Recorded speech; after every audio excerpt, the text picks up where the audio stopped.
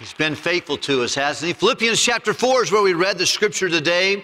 I love the book of Philippians. What do you know about the book of Philippians? I had the chance this week to talk to our staff a little bit about that. The book of Philippians is one of the books of the 66 books of our Bible. The Bible is one book with 66 books inside of it. The first 39 books were written before Jesus came. The last 27 were written after Jesus goes back to heaven. The book of Philippians is in the middle of that second group, the New Testament. It's one of we call them prison epistles. The author, humanly speaking, was the Apostle Paul. We believe that all Scripture was written by the inspiration of God. It was written, it's God's Bible, it's God's Word, it's His words, it's His truth, and it's infallible. It's nothing inerrant. It came from Him, and nothing is wrong with it. But God did use human instruments, much like if I wrote you a letter, you would get it not from my fingernail, but from a pen. It would use an instrument to put the ink on the page, but I would move it to what I wanted to say. Much in the same way, the Bible says the Word of God did not come in old time by the will of man, but holy men, that means men who belong to God, spake as they were moved by the Holy Ghost. That's how we got our Bible, and I'm glad we have a Bible, aren't you? Well, the book of Philippians is just 4 chapters. 19 times the word joy or rejoice or rejoicing is found in this book. But the guy who wrote it at the time was in a hired house on house arrest. He had a Roman soldier sitting with him 24 hours a day, and he was able to receive friends. His name was the Apostle Paul. He had just survived a shipwreck with 275 other people and had been delivered over to Caesar.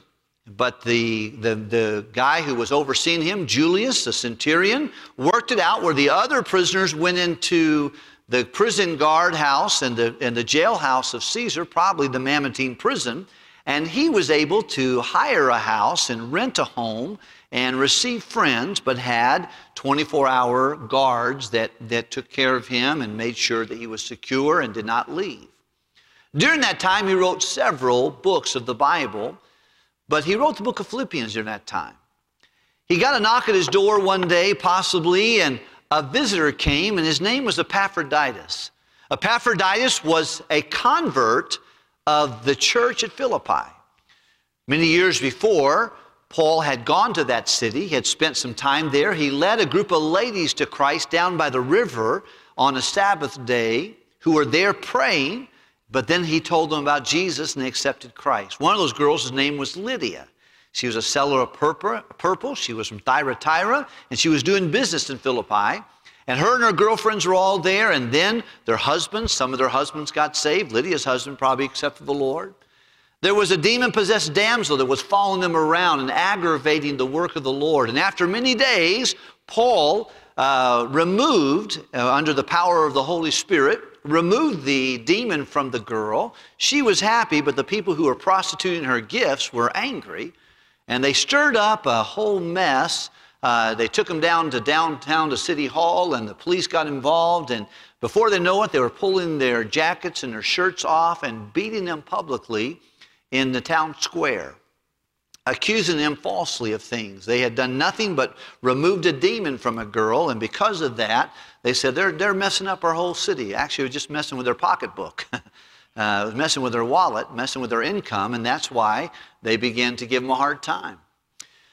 Well, after they were beaten, they took him down to the jailer, and the jailer thought he was going to be dealing with some real hardened criminals, put him into the inner prison, put him in not only in handcuffs, but in foot cuffs, into stocks, and left him in the inner prison. But he realized real quickly he wasn't dealing with hardened criminals, he was dealing with spiritual people. That even in the darkest days and the most difficult times, they were singing songs of praise to the Lord. They were having the midnight songs, and they sang, and God sent an earthquake, opened the jail. The man thought he was going to get killed the next morning if all these guys left, and they told him, we haven't left yet. We're all here. Don't kill yourself. And he took in a light and took them out of the jail. When he got them out, he said, "Sirs, what do I need to do to have eternal life? How can I be saved?" He didn't tell them to get baptized, didn't tell them to join the church, didn't tell them to live a good life or stop doing wrong things or stop cussing. He said, you need to believe in the Lord Jesus Christ, and you could be saved. And he said, I think I'll do that. He got saved, and he took them to his family's house in the middle of the night and woke them up, and they first began to wash their wounds from the beating they had taken, and then he commenced to tell them, I want you to tell my family what you just told me. And they led their family to Christ. And from that little group of people, they had been faithfully, they thought to themselves, Apostle Paul is good at making tents. That was his occupation. He was a tent maker. But he said he's good at making tents, but he's better at giving the gospel. So why don't we work every day, and we'll take extra money on Sunday, and on the first day of the week we'll put it together, and we'll find out where he is, and we'll send it to him. So throughout his ministry, they kept supporting Apostle Paul as their missionary. That's kind of why we take an offering today, and we'll do the same thing, except we'll not do it just for one Apostle Paul, we'll do it to over 300 of them.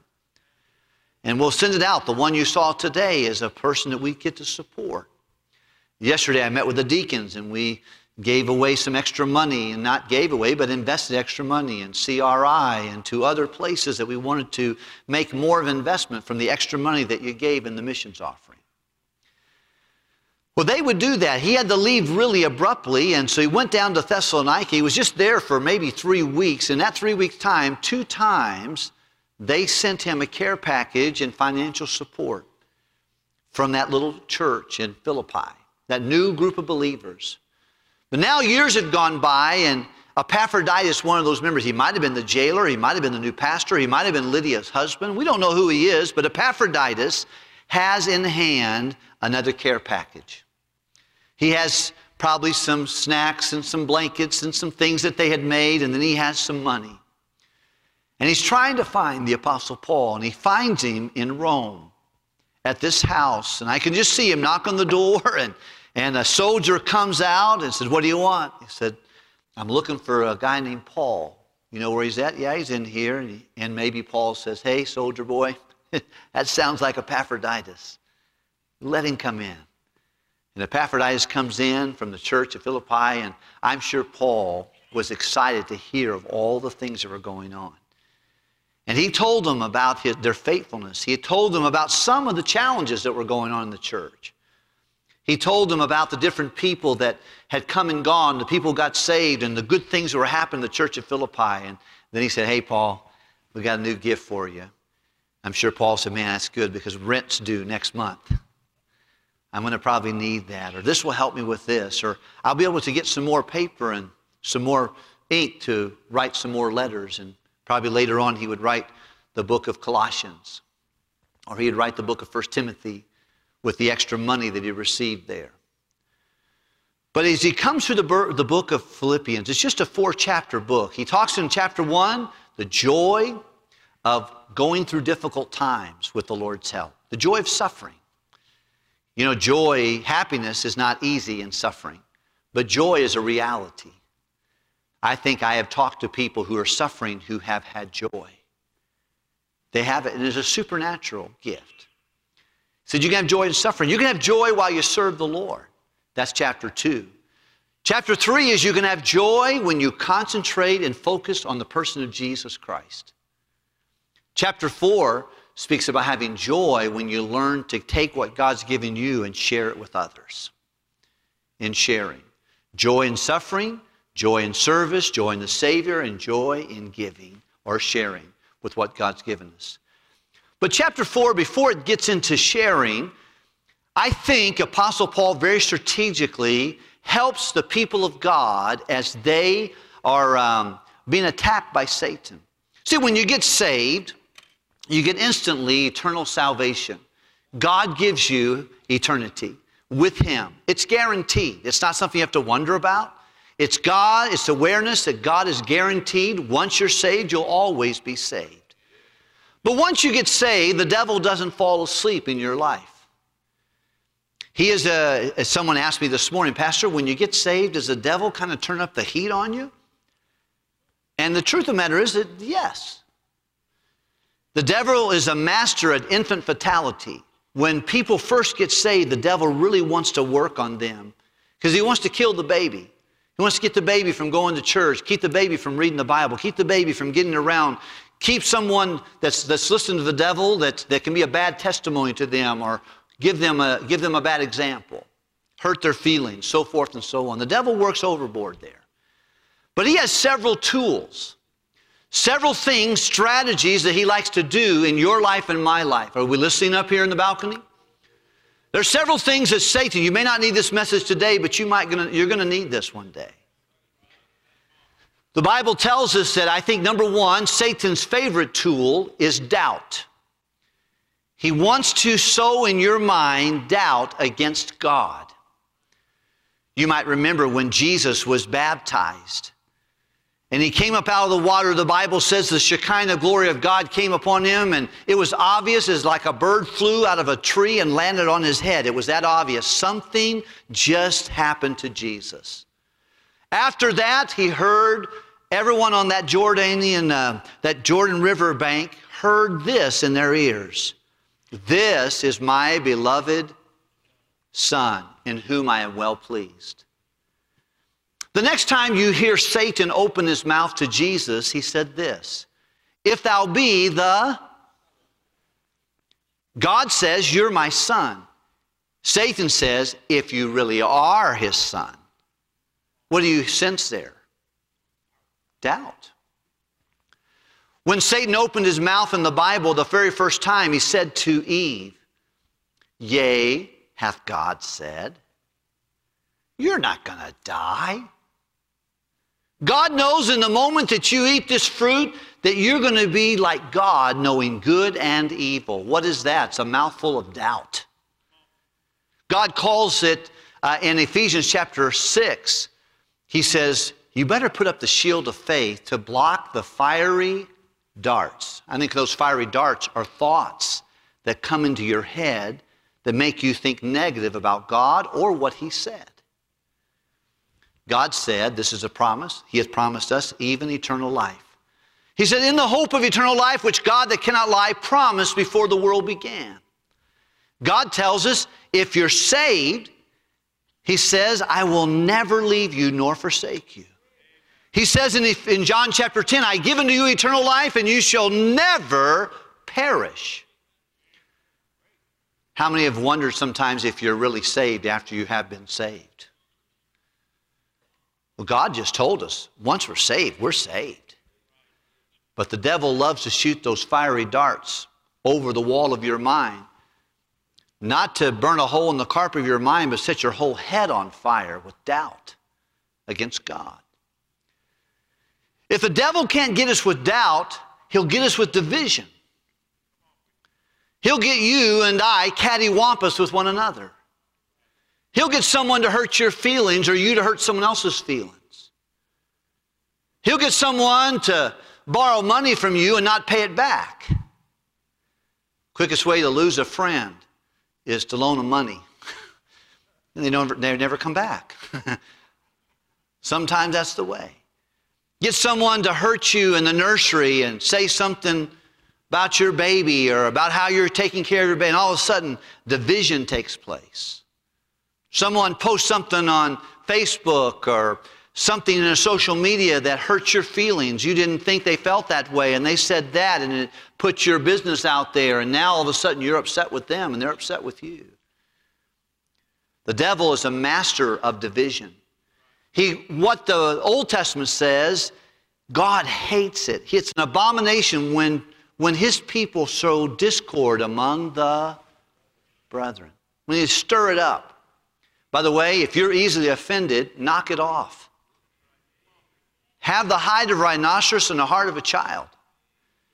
Decide, I am not going to be offended. The Bible says, great peace have they which love thy. You get a real relationship with the Bible and you'll not easily be offended. Apostle Paul said, I die daily. Boy, you get a dead person in a coffin, you can't offend them. You can call them names, joke at them, laugh at them, tell them they're sorry and their mother wear combat boots or something like that. They don't even get offended. You know why? They're dead. You know how you'll not get offended? If you'll just die to your own feelings, your own thinking, your own desires, and you'll be alive to Christ. When life, all that matters is Jesus, then we don't get quickly offended. When we love the Word of God, we'll love Jesus, and we're not going to be quickly offended. We'll die to our own feelings about stuff. Boy, the devil loves to sow seeds of doubt and seeds of division. Some of you right now, you're in this room and you look good and you're nice and you're wonderful people, but you're fired up with someone else in this room. Matter of fact, you sit on this side so you don't have to see the other person on the other side. Some of you know where everybody sits, and so you just sit somewhere where you don't have to look at them. Because how they scratch their head gets on your nerves. How they walk just gets upset with you. Well, you're normal, but it's not right. We're playing into the devil's hand for doubt, for division. And if he can't get you with doubt and division, he'll get you with discouragement. He'll just get you feeling blue. He'll just get you frustrated. Kids aren't doing right, or my marriage isn't as fuzzy-wuzzy it used to be, or, just things aren't going good for me. Even this morning, I can tell in our midst, when we think about Roger Mullinex and Brother Ed Tutton and Carolyn Reynolds and Mrs. Marguerite Gallagher, who passed away, and Josephine Espinoza and other sweet people that we have. I looked over the list of people who passed away last year in our church, and boy, we've lost some great saints of God. By the way, for the rest of us, we need to step up. It's our turn. Brother Roger was a great bus captain. We need some more bus captains. Brother Ed Tutton was a great writer and a missions heart, and he was very deep into the scriptures and loved people, was a vibrant soul, and we need other people to step up and say, you know what, I need to do that too. And if you know what they know now, you'll want to do that. But it makes you feel blue whenever you find out, man, that's just tough. Brother Roger, we went into Israel together last year. Now he's with the God of Israel. We remember him. Remember he and Brother Tutton, I remember sitting with him many times and saw them last time out at the college where they were getting some work done. Brother Jerry Oswari was working on their RV, and just prayed with them and talked about people they led to Christ, and have talked to them many times over the phone. But next time I talk to them, we'll be in the presence of the Lord. But sometimes it makes you feel a little bit low whenever you feel like, man, everybody's leaving. Got this person sick, and that means they may be leaving. Makes you feel discouraged. Well, God has a plan for each of those problems. And he lays it out, I think, beautifully in the scriptures here. Let's go quickly. Philippians chapter 4, verse number 1. Read it with me, if you would, please, everybody. If there be therefore, that's chapter 2. Let's try 4. How about that? Chapter 4, verse number 1. Therefore, my brethren, my joy and crown, so stand fast in the Lord, my dearly beloved. Hey, what can we do when doubt is overwhelming us? What can we do? In chapter 4, verse 1, he says, number 1, when doubt is the problem, stand fast in the church. Is that what it said? Stand fast in your own emotional stability. Is that what it said? Stand fast in the Lord.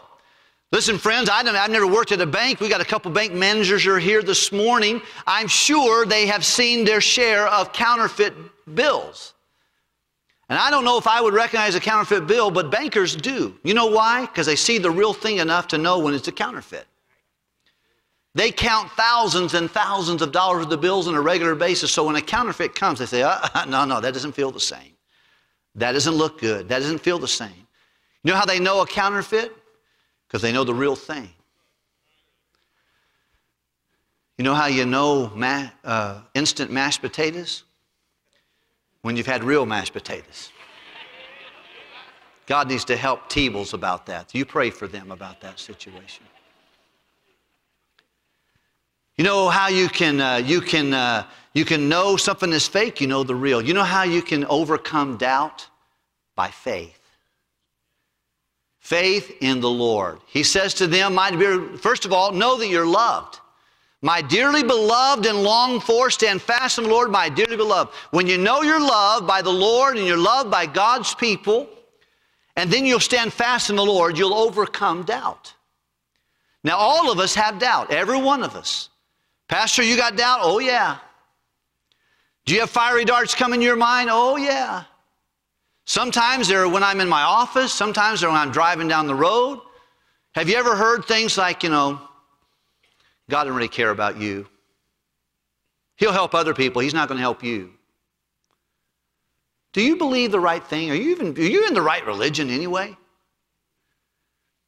Is everyone who doesn't believe the Bible, are they really going to hell? Are you just kind of sucked up in something that's not true? Your family says you're in a cult. Maybe I am in a cult. You ever hear those thoughts in your mind? If you have, it's normal. That's why the Bible tells us that even John the Baptist, when he doubted Jesus was the Messiah, he spent his whole life preparing people for Jesus, and he says, he sent some guys to go tell Jesus, are you really the Messiah? We look for another. Jesus didn't get angry and say, what? You big clown, you baptized me. You heard my Father speak from heaven. You spent your whole life preparing me, others for me, and now you told everybody I'm the Lamb of God, take away the sin of the world. Now you're asking me if I'm the Messiah? He didn't do that. He simply just said, go tell John. The deaf hear, the blind see, the crippled walk, the dead are raised back to life, and the gospel is preached to the poor. And the words of Jesus was all John needed to say, oh, I knew it. Oh, boy. Then the disciples probably started saying, I can't believe he would ask that. That is terrible. John the Baptist asking if he's the Messiah. And Jesus shut him up with these words. There's never a better man born of woman than John. He's the best of the best. So if the best of the best can have a problem with doubt, guess who else can? I can. You can.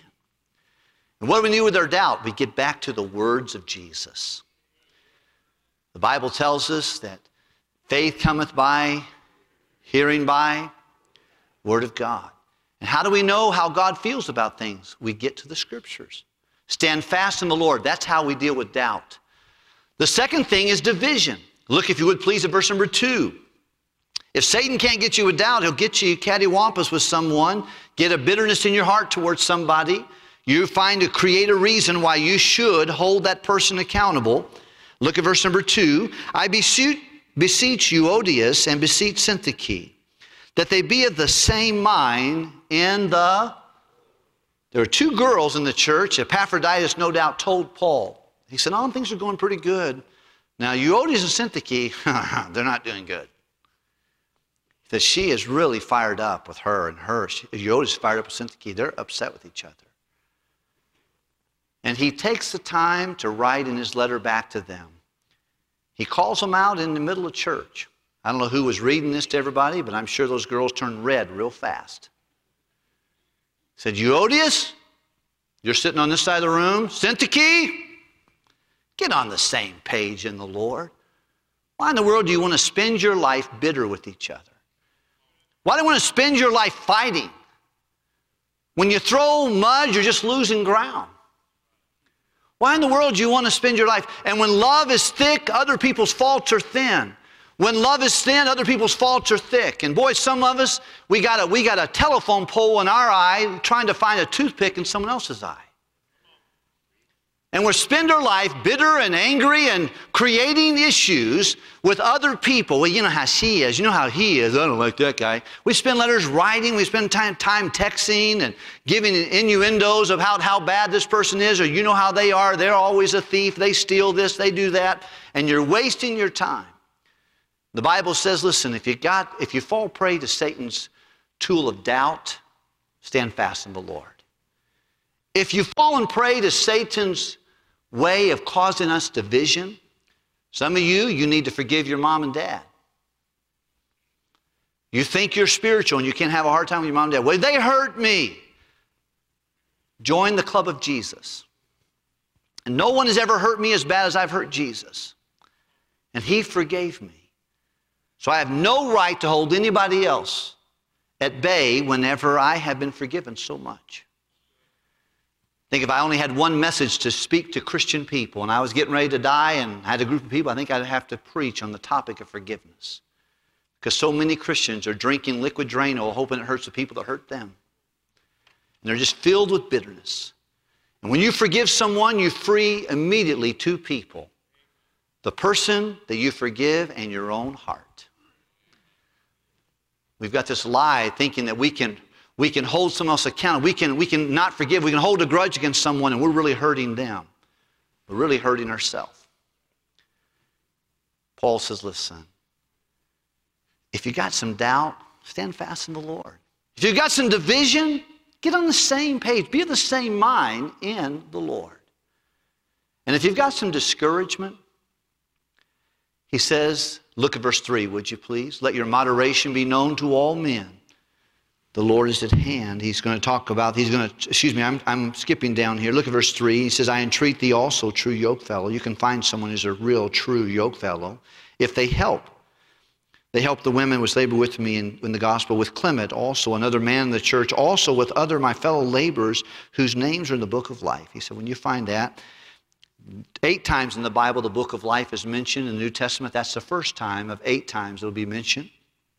Verse number 4, he says, rejoice in the Lord always. And again I say rejoice. Let your moderation be known to all men. The Lord is at hand. In closing this morning, if discouragement is your problem, you need, and I need to, and you need to rejoice in the Lord. Not rejoice in politics. Not rejoice in circumstances. Not rejoice in the news you just heard. You don't have to rejoice in all of that. But you can always rejoice in the Lord. And this is not an option to be considered. It's a command to be obeyed. If you're not rejoicing in the Lord, that's on you. And if you choose to rejoice, you're going to find that discouragement will not stay. I don't think it's wrong to be discouraged. I think it's sure wrong to stay that way. Because when the devil comes to you with doubt, stand fast in the Lord. Go to the Scriptures. Let the Word of God come over you like a shower over you in the morning. And let the Word of God sink deep and marinate into your heart and say, you know what, I am going to be okay. I've got God. I'm not going to let doubt overcome me. I'm not going to let, some of you have fear.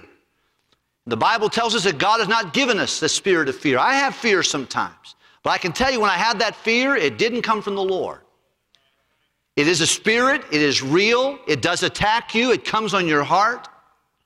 But you don't have to live there. You have the Lord. Stand fast in the Lord. If you're divided, get in the same mind in the Lord. Some of you might need to go to someone and say, you know what? We know there's friction. I'm sorry. I am not going to live my life with this feud. Would you have mercy on me? Would you forgive me? Some of you teenagers need to go to your mom and dad and say, Mom and Dad, forgive me. Some of us couples need to figure out some things between us. Say, you know, I'm going to be on the same mind in the Lord. And then I think lastly, if we're discouraged, we can rejoice in the Lord. And then let our moderation, our calmness be known to all men. Why? The Lord is in control. He's driving. Everything that's going on, you couldn't control that. You can't control the next breath you could take. You can't get your heart to beat one more time. Whose death and life are in the power of the tongue, but also the Lord. He gives life, He takes it away. He even tells us who he puts up one person as a government authority and puts down another. Well, in my vote, now I'm all for voting, but the truth of the matter is, when it all comes out, God's in charge. He's at hand, and I can rejoice. So can you. May God help us. I think this would make better families. Tonight I'm going to speak about things we need to teach ourselves and our children, particularly out of Proverbs chapter 23. But today I want to encourage you, if you have doubt, stand fast in the Lord.